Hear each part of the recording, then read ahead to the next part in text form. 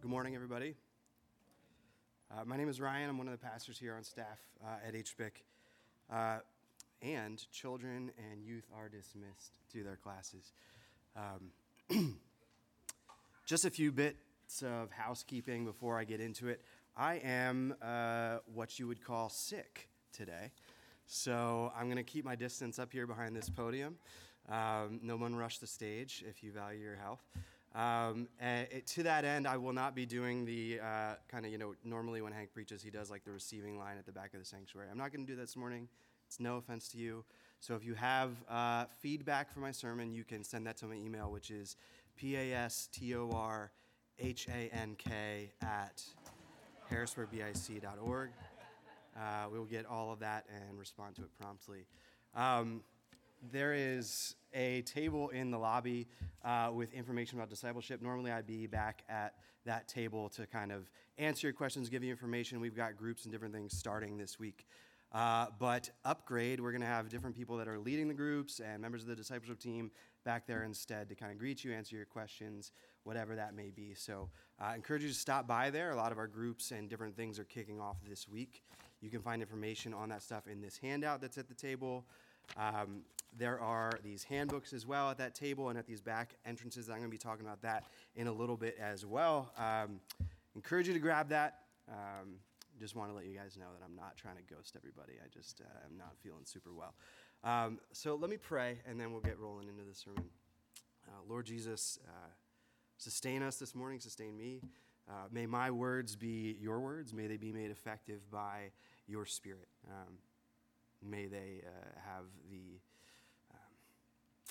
the result that you would want in each of our lives this morning as we submit ourselves to you, put ourselves under you and your word. Lord Jesus, we praise you and we thank you for your presence with us this morning.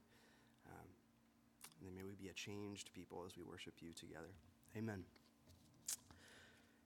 David Foster Wallace famously told this story at a commencement address. He said there were two young fish swimming along, and they happened to meet an older fish who was swimming the other way. And the older fish nods at these two young fish, and he says, "Morning, boys. How's the water?" And then the two young fish swim on for a little bit, and eventually one looks over at the other and says, "What the heck is water?" Wallace says the point of this story is that the most obvious, important realities are often the ones that are hardest to see, hardest to talk about. And that's kind of how I felt this morning preparing a message on discipleship to preach to the church. I kind of feel like I am preaching to fish about water. Because discipleship, the act and process of following Jesus, is everything, right?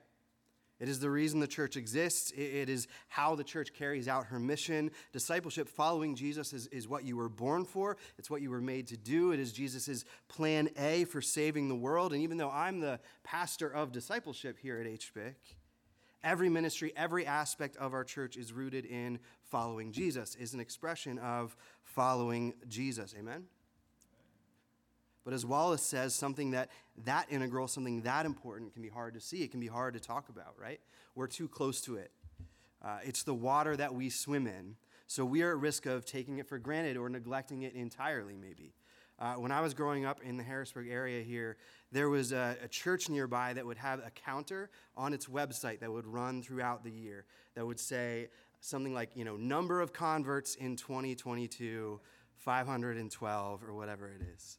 And this ticker would go up throughout the course of the year, which I suppose is better than the alternative, like it's been 700 days since our last conversion incident, right? That would be less good. I have...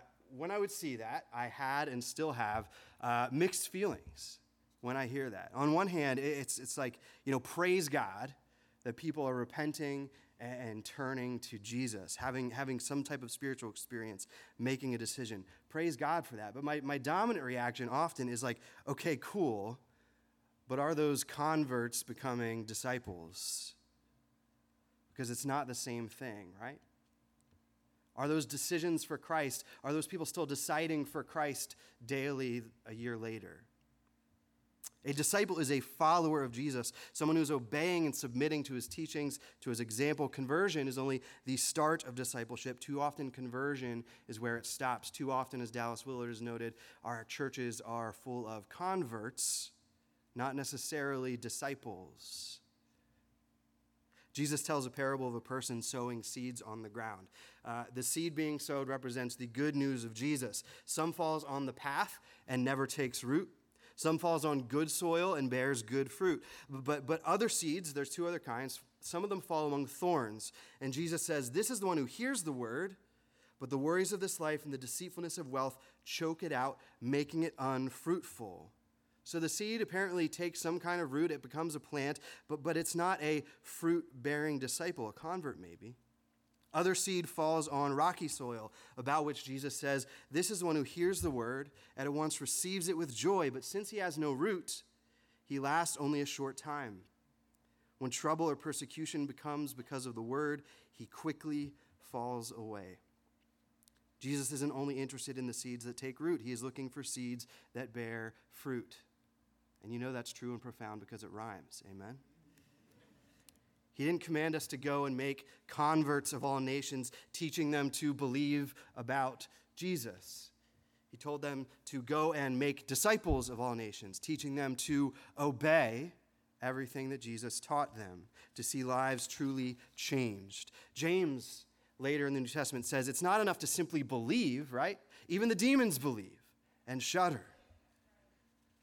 No, he says, I will show you what I believe by what I do. Likewise, we are called to live out our faith. Followers of Jesus are people who follow Jesus, right? Fish meet water.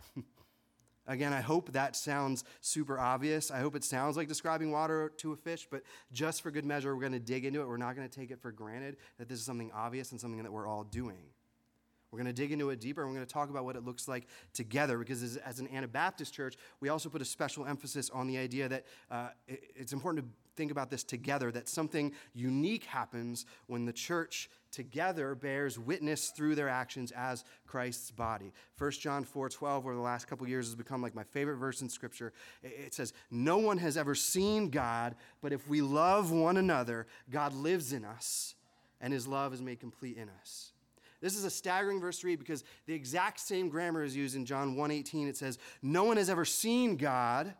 If we're talking about how Jesus makes the invisible God visible, makes God known and explained to us. 1 John 4:12 says the exact same thing about the church, that if we love one another, the invisible God is made visible. When we act as citizens of his kingdom, then the kingdom reign of Jesus is made manifest among us. That's what's at stake when we talk about discipleship, when we talk about really following his commandments. So what are those commandments? How do we summarize, how do we wrap our heads around the teachings and example of Jesus from the Gospels, from the New Testament at large? Here at HBIC with the discipleship team, with the whole church, hopefully, we're going to be leaning into an acronym that I'm going to share with you this morning. It is the acronym LORD, L-O-R-D. Acronyms can be corny. We're just going to embrace it on the front. Acronyms are corny? Yeah, listen, get over yourself, all right? You're not cool. Embrace it. We're all embracing it. Amen. It is a helpful tool that we're going to unpack this morning. We can't carry the whole New Testament. We can't carry all the teachings of Jesus around in our heads all the time. We can carry this. It's a helpful tool. We're going to talk about it. Lord reminds us that followers of Jesus ought to be growing in love, in obedience, in reconciliation, and in discipline. That is our simple picture of a disciple here at HBIC. We're going to dive into that deeper. You're going to get 4 sermons today for the price of 1. Praise God. You will be dismissed in time for the second half of whatever football game you're looking forward to. Go Steelers. Is that popular here? No? All right, Pauline's with me. That's good enough. That's good enough. Thank you. We're going to dive a little bit deeper into Lord and then kind of wrap this up talking about a few other things related to discipleship. 4 very short mini sermons, I promise. Okay, so the L in Lord is love. When asked which of the commandments is the most important, Jesus answers, the most important commandment is this: Hear, O Israel, the Lord our God, the Lord is one. Love the Lord your God with all your heart, with all your soul, and with all your mind, and with all your strength. And the second is this: love your neighbor as yourself. There is no command greater than these. Jesus is asked, what is the one single most important commandment? And when he asks that, he, of course, answers with the top 2, because Jesus. Because Jesus does not answer our questions directly in the way that we phrase them. Sometimes it's as if our questions need to get on his level, right? So he answers with two answers. His first answer is the obvious Sunday school answer. This would have been the answer every single learned Jewish person would have given. This was the correct answer. This was the most famous verse in the Hebrew Bible. Love the Lord your God with all your heart and all your soul and all your mind and all your strength. But he appends it with the second, love your neighbor as yourself. But I think that we can glean from Jesus' unexpected double answer that these two commandments are not really two different things, but are the same thing or very, very closely related. In 1 John 4, we read, those who say, I love God and hate their brothers or sisters, they are liars. For those who do not love a brother or sister whom they have seen cannot love God whom they have not seen. Likewise, in John 15, Jesus says, if you want to abide in my love, if you want to enjoy the relationship with me that I enjoy with my Father, that perfect relationship, if you want to abide in my love, obey my command. And what is my command? That you love one another. Love for God, love for neighbor, for brother or sister, for enemy. They are basically the same thing. They're so tightly tied by Jesus himself in Scripture. So Jesus' two answers are really one. But what is love? Is it a feeling? Is it an action? Yes, right? Some of you are going to remember there was a really corny early 90s Christian hip-hop group called DC Talk. Yes? Are we down with the DC Talk here this morning? Anyone? They had a famous song. Famous, there's an asterisk on that because, again, they were an early 90s Christian hip-hop group, but famous relative to that. The chorus of which was, I don't care what they say. I don't care what you heard. The word love is a verb. Also love spelled L-U-V in that context, just if anyone's wants to keep track of those details. DC Talk was half right. Scripturally speaking, love is something we do, yes, but it is also something we feel. Let's not skip over the language of that Deuteronomy verse. Love the Lord your God with all your heart and soul and mind and strength. That is not leaving any part of your being out, and certainly not your affections. Love the Lord your God with all your heart, soul, mind, strength. Is love a feeling or an action? Yes. As we act in love towards God, toward our neighbor, we will come to feel more love for them. And as we feel more love for them, we will be inclined to act in love for them, right? This is kind of a cycle that goes on and on. It's like a hamster wheel that we jump onto as we love each other. Hamster wheel is a bad image for that. It's like a merry-go-round, maybe, right? Let's call it that we jump onto. We want love in action, love in affection. So if I don't feel love for a person, then my mandate, according to Scriptures, is, all right, well, act like you love them. And, eventually you will with your heart and your soul. Likewise for God, if we come to worship and we stand here cold, feel nothing, maybe there's some type of action we need to do to jumpstart our affections for God. Maybe that worship needs to start earlier in the week. And on the flip side, warm feelings mean nothing if we don't act our love out. Scripture is very clear on that. Thomas Jefferson might have had warm feelings for the 600 plus humans that he enslaved over the course of his life. In some cases, he had too warm of feelings. We're not going to get into that. But that's not love, right? If it's not accompanied by action, by willing the good of the other, by putting them before ourselves or our own lives. Disciples of Jesus will grow in loving God and neighbor with our heart and our soul and our mind and our strength. The O in Lord is obedience. Last Sunday we sang these words, on Christ the solid rock I stand, all other ground is sinking sand. I want to read the passage that song is drawing from, and then I want to dare to make a slight correction to that beloved hymn of the faith that predates me by like a century. So both the Sermon on the Mount in Matthew and then the Sermon on the Plain in Luke, these were really important parallel passages, important blocks of Jesus' ethical teachings in Scripture. But both of them end with the same parable. I'm going to read Luke's version, which is in 6:46. It says, "Why do you call me Lord, Lord, and do not do what I say?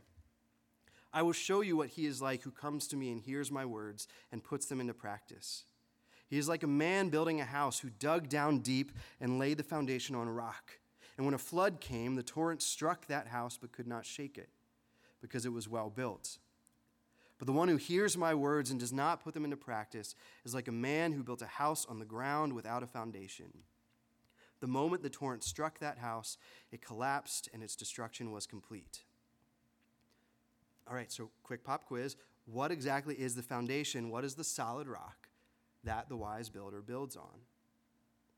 This is where the song and our best Sunday school answers would want us to say, Jesus. But technically, the solid foundation is Jesus' teachings. That's a minor nitpick, maybe. And of course, in so many ways, Jesus himself is our foundation. But in this parable, it says the wise person is the one who comes to Jesus and hears his words and puts them into practice. So when the storm comes, when the wind and the rain and the trials and tragedies of this life come crashing down on us, around us, what is the firm foundation that we can stand on? Jesus' teachings. He offers up these commandments to his disciples, and these commandments are not ways of saving ourselves or attaining righteousness. They are a lifeline. They are a new way of life for those he has already saved.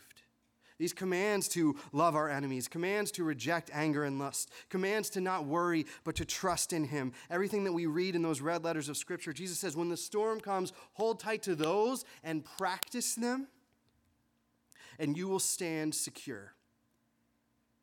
You won't necessarily be spared the storms. You definitely won't be spared the storms, right?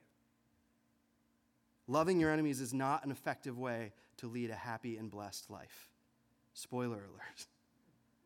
You will not be spared the storms, but you will stand secure in them. And if we have any kind of internal resistance to that word obedience or to that notion, just so I'm clear, obedience here is not like restriction. It is not dead law. God's commands are and always have been a pathway to life, to joy and peace and strength in the storm. So disciples of Jesus are growing in obedience. We are opening the New Testament. We're literally sitting at the feet of Jesus, our rabbi, our master, learning to live out his teachings and his example. If we truly call him Lord, we'll do what he says. It's pretty simple. Not easy, but simple. Amen? The R is reconciliation. In 2 Corinthians 5, Paul writes, God reconciled himself to us through Christ and has given us the ministry of reconciliation. That is, in Christ, God was reconciling the world to himself, not counting their trespasses against him, and entrusting the message of reconciliation to us. So we are ambassadors for Christ, since God is making his appeal through us. Disciples of Jesus carry out the ministry of reconciliation. Reconciliation, especially racial reconciliation, is something I'm sure we've heard a lot before. It's something that's kind of sunk into the DNA of this place by intention, which I'm super thankful for, because reconciliation is a biblical word. It is a biblical mandate that is put on us. But it is not something that we've always done well. There was a prominent Christian men's conference. Their heyday was in the 90s, called Promise Keepers. To their credit, Promise Keepers was one of very few evangelical organizations in the 90s that was willing to speak on racial justice and equity at all, right? One of the very, very few, to their credit. But it was a common practice at Promise Keepers rallies to, at one point in the weekend or whatever it was, to call on their white men in attendance to repent of their personal racism and then go find a black man in the crowd to hug, which I cringe a little bit, like just saying that out loud. Couple issues there. First, Promise Keepers rallies were over 90% white. So if you were a black man in attendance, that was just an unsustainable amount of hugging and just a nightmare scenario. So much hugging, which I'm glad we can laugh at a little bit now. And I'm just like, who was that exercise for? But anyway, the bigger issue was, in a certain way, Promise Keepers was kind of short-circuiting the reconciliation process. They were confessing, which was great. That is step one, and that is very good. But then they skip straight ahead to the end, straight ahead to like, now we're reconciled, now we're hugging. But there were important pieces missing in the middle, namely like restitution and reparation. We must remember that biblical reconciliation, as we get it in 2 Corinthians 5, the image this is rooted in is the cross, right? Reconciliation comes on the other side of this incredible, terrible, literally like earth-shattering sacrifice that Jesus made by his own death. The sin separating us from God had to be dealt with, had to be paid for. And we might balk in contemporary times at the word or the concept of reparation, but like, what else was happening on the cross except payment of a debt, payment of a wrong, and making that right? That is the image, that is the thing that we carry forward in the ministry of reconciliation. Too often we want to skip ahead straight to Easter morning, right? We want to skip right ahead to hugging, but we haven't dealt with what needs to be dealt with. That applies at every level, right? You know, I say reparation, and we're going to think about politics and the national level, but it applies at the interpersonal level, at a church level. We can't reconcile really. We can't move forward together really until we acknowledge the debt of our sins, not only acknowledge the debt of our sins, but repaired and repaid. Carrying forward the implications and the power of what Jesus won for us on the cross, making that real in our relationships, in our life. We can't reconcile without that. And praise God for all that Jesus repaired on the cross. Amen? Paul in Colossians says, "For in Jesus all the fullness of God was pleased to dwell. Through him God was pleased to reconcile to himself all things, whether on earth or in heaven, by making peace through the blood of his cross." In Ephesians, he says, "For Jesus is our peace. In his flesh he has made Jews and Gentiles into one and has broken down the dividing wall, that is, the hostility between us." As disciples of Jesus, we carry forward the implications of what Jesus did on the cross, and we actualize that in our relationships. We actualize that in our communities. We know that he paid, and we continue to pay. We continue to sacrifice ourselves, our time, our very lives to bridge all the gaps we find around us in this world, to see the reality of what was won on the cross in our lives. I think we should heed when Paul says in Jesus, God has reconciled to himself all things. Elsewhere in Romans 8, he says that the whole creation is groaning, longing for God's people to be revealed to help set the creation free from its bondage to decay. So we carry forward the ministry of reconciliation in our relationships, in the systems that we're a part of in the world, in the U.S., in Harrisburg, in our church, in our families. We carry forward the ministry of reconciliation even in the literal groaning creation, right? Working to care for and cultivate our environment and steward it well, to live up to the very first thing God asked us to do. In all of those ways, disciples of Jesus are reconcilers.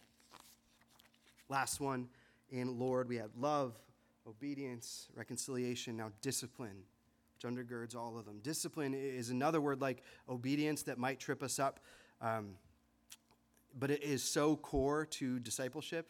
I mean, they're like the same word, right? Discipleship, discipline, it's very, very tied. Discipline here does not mean spanking or giving a timeout, just as a quick clarification. It might mean giving yourself a timeout.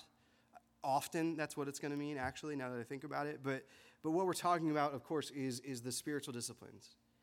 In this case, the classical spiritual disciplines of prayer, fasting, meditation, and scripture study.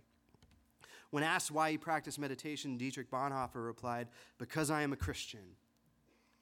And so it is with all of the disciplines. As we sit at the feet of Jesus as his disciples, we will grow in cultivating the spiritual practices that he practiced. We can see Jesus' dedication to prayer and meditation in just two short verses in Luke 5:15, where we read, "The news about Jesus spread all the more, so that crowds of people came to hear him and to be healed of their sicknesses. But Jesus often withdrew to lonely places and prayed." Jesus often withdrew. Sometimes withdrawal for him looks like literally jumping in a boat and sailing across the sea to get away from people, which tells us two things. First, there was times where even for Jesus, he can't even, right? He just had to go. Even for Jesus, he had those moments. The second, and this one's a staggering one for me to always reflect on, is like Jesus didn't heal everybody he could have healed, right? Jesus didn't meet everybody he could have met. He didn't talk to everybody he could have talked to. You know, Jesus lived for 33-ish years. He did ministry for a very short portion of that and spent a good portion of those couple years literally running away from crowds that were hounding him, wanting to spend more time with his disciples and spend more time in prayer and with his Father. You know, our productivity-obsessed Western world might second-guess that. Second-guess, like, Jesus, he had one shot, one opportunity. You going to capture it or let it slip? It was hanging right there. I started and I had to keep going. Why wouldn't you make more of your time? You know, we in the Western world, we like to set up prayer and doing stuff as if those are two opposite things, when they are absolutely 100% not different things. Prayer is doing stuff. That's true for Jesus. It was true for Martin Luther. Martin Luther said, I have so much business, I cannot get on without spending 3 hours daily in prayer. Let that sentence sink into your head for a second. I suspect we are too addicted to our cell phones, too consistently plugged into this open fire hydrant of just entertainment and content and noise that the world sends our way all the time, to see the value in prayer and meditation and the other disciplines, to see our need for those things. And even if we can get our heads above water of all the sensory, everything we're in, to see our need for those things, you know, we're too busy and busy-minded to pray effectively. There's a lot of us, me included, that were I to try and just sit down in silence for like 5 minutes right now and tally the amount of times that my, brain compulsively wanted me to reach and check my phone. Scary, right? I know that's true for a lot of us. That's kind of the culture we're in right now. But disciples of Jesus are going to swim up that stream, practice unplugging from the frantic busyness of this life and devote themselves to prayer, to fasting, to studying the Word, to meditating on the Word. This is so crucial, and it really undergirds love and obedience and reconciliation. Because if we're, I've talked about all these things that we would be doing, and discipleship is action, as I said. It is following, it is doing, it is trying. But if we're doing all that, and we aren't rooted in the spiritual disciplines, if we aren't guided by the Spirit in prayer and through Scripture, we are headed for a shipwreck, people. Richard Foster says, God has given us the disciplines of the spiritual life as a means of receiving his grace. The disciplines allow us to place ourselves before God so that he can transform us. That's what's happening in discipleship. In the end, it is the Spirit of God that is working all these changes in us, making us more loving and obedient, making us agents of his reconciliation. The spiritual disciplines put us in his presence, allow that work to unfold, rooted in him. From the beginning, discipleship was always being with Jesus, living life alongside him, following him, imitating him. And by the Spirit and with Scripture as our guide, we can do that today. So that's Lord in a nutshell. Love, obedience, reconciliation, discipline. An easy way to kind of hold in our mind what we mean when we say discipleship. What it looks like practically for us to follow Jesus. It's not the end all, but it is a helpful tool. As we follow Jesus as individuals, as groups, whether we're in a life group or a study group or whatever it is, or just with your friends, you can be going through Lord as a way of reflecting on your own growth, your own interactions with each other. Maybe you're offering yourself, a check once in a while. As an individual, you can go mentally through Lord daily, weekly. If you pray or have a journal that you use, and ask yourself, what could I do to grow in love for God and neighbor this week? Who is God calling me to love this week? Or maybe start with, who's the person I can't stand the most in my life? It's a hard word, Pastor. And what can I do to hop on that merry-go-round and start acting in love towards them? What specific point of obedience is Jesus calling me into this week? Which red letters are popping out at me? Or where am I convicted of my own disobedience and I need to reflect on that? How can I bring reconciliation in the different spheres I'm in? Maybe I've got two friends constantly talking bad at each other behind each other's back, and I need to bring them together and hash it out. Or other ways of reconciliation, maybe I need to run for school board. Or maybe I need to start returning my shopping cart to the place that it belongs when I'm done. Guys, you laugh. I'm so serious right now. To walk into the Walmart parking lot and just like, you could go to any spot you want and park there, and there's not going to be a cart at the last minute blocking your way. I mean, the kingdom of God come to earth. You laugh. I'm not kidding. Like, in little ways like that, we can repair this broken creation. We can be asking ourselves, how's my discipline? Have I been regularly starting my days with prayer? Confession, I have not, right? Do I need a phone fast? What can I do to position myself before the Lord, to make space and silence for him? And we can do this at every level of our church life, right?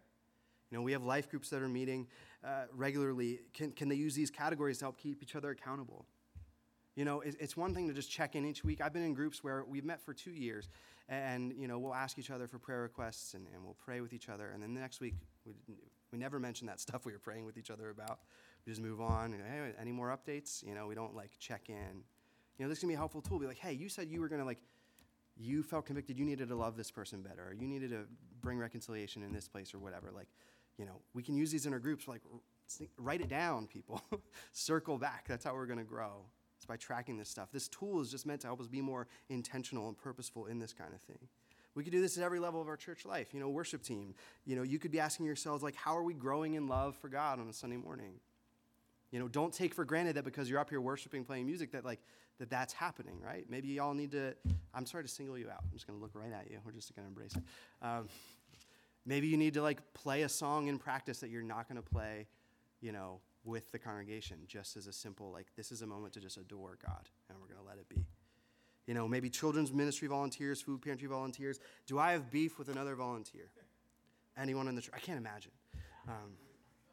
Or anyone in the church, right? I better go and be reconciled to that person before I try and come and exhibit the love of Jesus to these kids, right? Because that's what we're actually showing them and teaching them. When God is making his appeal through us, he is making his appeal through our reconciled relationships. So are we going through these paces and thinking about this at every level of our church life? These are the things that we should be thinking through. If not, Lord, then some other tool, but we need a way of focusing ourselves, following Jesus with purpose, with intention, so that by his grace we are really and truly becoming his disciples more and more each day. As I wrap up here, just one more little thing. In keeping with all of this, in keeping with that idea that at the end of the day, we need to just be changed people. That's what we're about here. I lead the discipleship ministry with the discipleship team here at HBIC. The model going forward for us is going to be less about come be a part of our program, or we should all be in X, Y, or Z, HBIC sponsored thing or curriculum or whatever it is, and more about empowering you to be a disciple in the existing rhythms and relationships of your life. Empowering and equipping our whole church to be disciples of Jesus together in the existing rhythms and relationships of our church life, right? Programs and classes and these different things are really helpful, and that's part of what we're doing here, right? I'll give a little plug for in 2 weeks on the 21st, we're doing a study on Jamar Tisby's book, How to Fight Racism. That's a topic that we want to consistently every year be lifting up and circling around as a church. We think that's important. We want to learn together. But even in that, if that's not undergirded by our desire to grow and change as a result of that, to become more fully followers of Jesus and more mature followers of Jesus, then what's it really worth? So the discipleship team wants to be less about be a part of our program, more how can we equip and empower you. We want to do that primarily through coaching is what I'm calling it. It's a weird word to use, but it's the best one, I think. What I mean is just we want to spend our time not planning events. We want to spend our time sitting down with you over coffee, talking about your life, your relationships, and thinking through how could you more intentionally and purposefully be a disciple others, be discipled.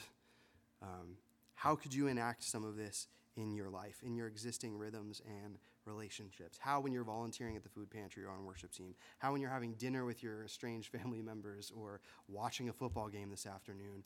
Could you, with more purpose, be following Jesus? We want to walk through that with you in one-on-one settings. Discipleship does not always mean adding another thing to your agenda. You're welcome. It could just be about transforming how you approach the things that you're already doing. because we're all doing a lot. We all are, half underwater or fully underwater a lot of the times.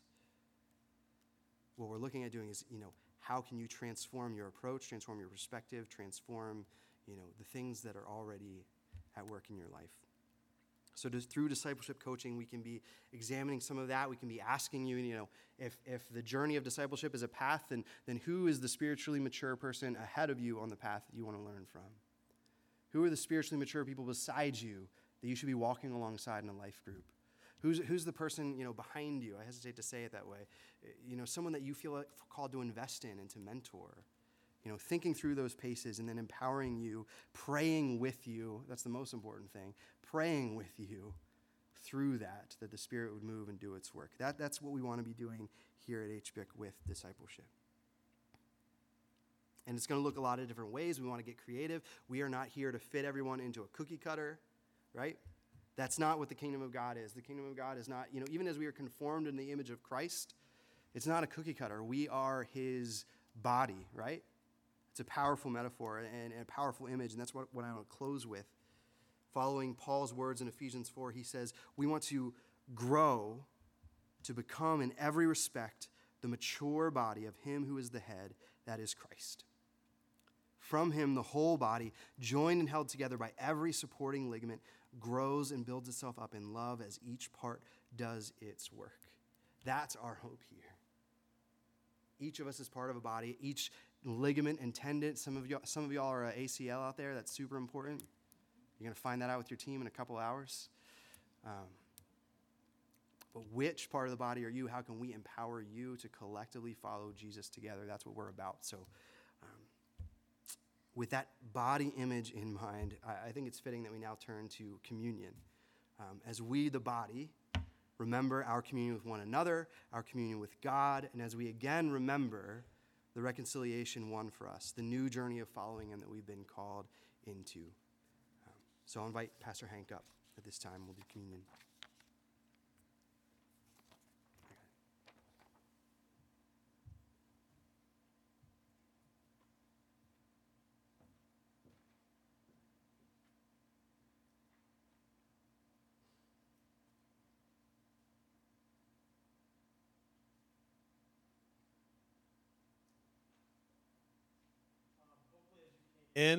There I am. Wow, that's loud.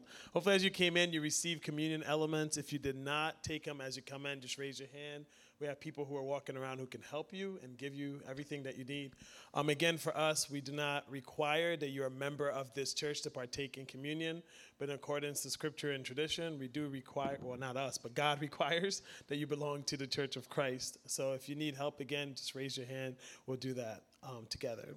We now invite you to come to this table, not because we must, but because we may. We come to testify not that we are perfect, but that we sincerely love our Lord Jesus Christ and desire to be his true disciples. We come not because we are strong, but because we are weak. Not because we have any claim on heaven's rewards, but because in our frailty, we stand in constant need of heaven's mercy and help. We come not only to remember his death, but also his resurrection and his promise to return. Now that the supper of the Lord is spread before us, let us lift up our minds and hearts above all selfish fears and cares. Let this bread and this cup be to us the witness of the grace of our Lord Jesus Christ, the love of God, and the fellowship of the Holy Spirit. Our responsive reading today comes from Philippians chapter 2. We'll have your part and our part up front. In our relationships with one another, we should have the same attitude as Christ Jesus.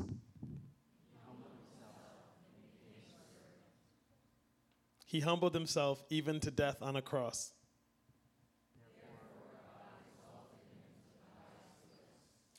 God gave him the name that is above all names. And every tongue should confess. On the night that Jesus was betrayed, he took bread, blessed it, broke it, and gave it to his disciples, saying, "This is my body given for you. Do this in remembrance of me." Let us pray. Our Father God, we thank you that in your example, Lord Jesus, we see what lordship looks like. We see the love that led you to die on the cross for our sins, to allow your body to be broken for us. We see the obedience in you heeding the Father's command and taking on our sin to repair our relationship. Lord, we thank you so much that we are now reconciled because of your sacrifice. We thank you so much that because of your discipline, you choosing to stay on that cross, to suffer for our sins, to be broken, that we are now healed. So with this bread, we remember your body broken for us to give us life, you, the bread of life. We thank you for your sacrifice, your love for us, your obedience to the Father, and that we are now made whole through your sacrifice, reconciled to God and one another. In your name we pray. Amen. Take it.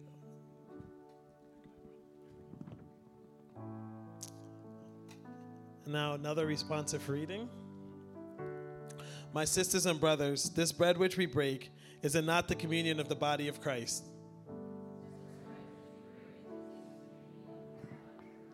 Take and eat this bread, remembering he was born to be our Savior. He was wounded for our transgressions. He was bruised for our iniquities. Feed on him in your heart and be thankful.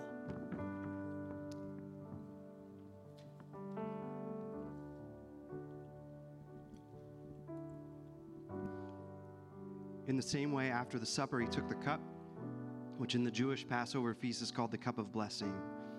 And he told his disciples, "This cup is the new covenant in my blood, which is poured out for you. Do this whenever you drink it in remembrance of me." Let's pray. Lord Jesus, as always, we are humbled. You don't ask us to go anywhere that you didn't go first. Do anything that you haven't done.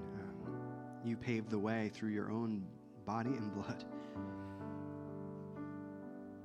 You became flesh and bone to come and save us out of love for us. No matter how often we remember and celebrate this, may we never stop being humbled. May we never stop being awed by what you did for us. Thank you for your blood of the covenant that cleanses us and makes us new. Lord Jesus. Amen.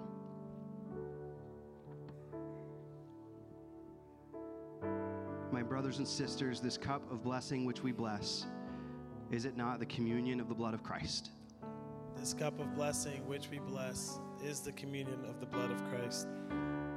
Take this cup, remembering that he said, "This is my blood of the covenant, which is poured out for many for the forgiveness of sins." Drink of it together and be thankful.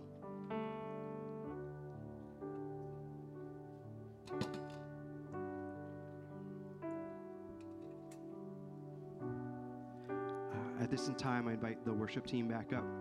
And if there are any pastors in the room, want to come up to the front. If you would like to receive prayer for anything, you're welcome up before we close our service.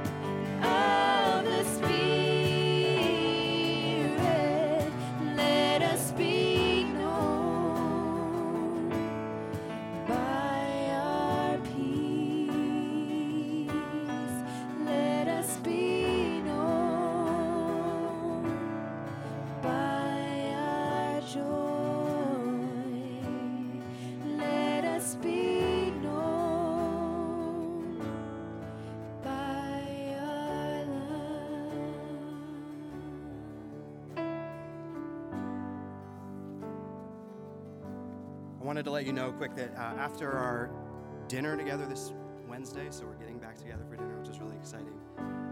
I and the rest of the discipleship team are going to be here. We're going to lead a time after that, just digging a little bit deeper into some of this, especially the practicalities of what some of this could look like and what we see happening here at HBIC, working closely from the handbook thing that we made. So if you can't make it Wednesday and you still want to grab one of those, peruse it, please do. Major thing we're going to be using as we hope to equip each other into the future. And again, life group leaders and other folks are going to be out at the table at the back. If you want to chat with them, grab a booklet, go online, sign up. This is the week. If you're going to do it, this is the time. Look forward to walking with you in those ways. If you'd be interested in talking more with the discipleship team about anything, about coaching, about whatever, you can email me, Pastor Ryan. Don't miss the double R there at harrisburgbic.org. Would love to chat more, me and a member of the discipleship team with you. Just to close, I wanted to read one of my other favorite passages of Scripture.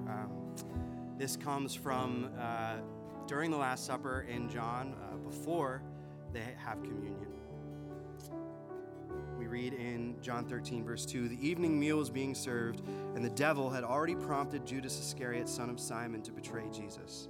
Jesus knew that the Father had put all things under his power, that he had come from God and was returning to God, so he got up from the meal, took off his outer clothing, and wrapped a towel around his waist. After that, he poured water into a basin and began to wash his disciples' feet, drying them with the towel that was wrapped around him. He came to Simon Peter, who said to him, 'Lord, are you going to wash my feet?' Jesus replied, 'You do not realize now what I am doing, but later you will understand.' 'No,' said Peter, 'you shall never wash my feet.' And Jesus answered, 'Unless I wash you, you have no part with me.'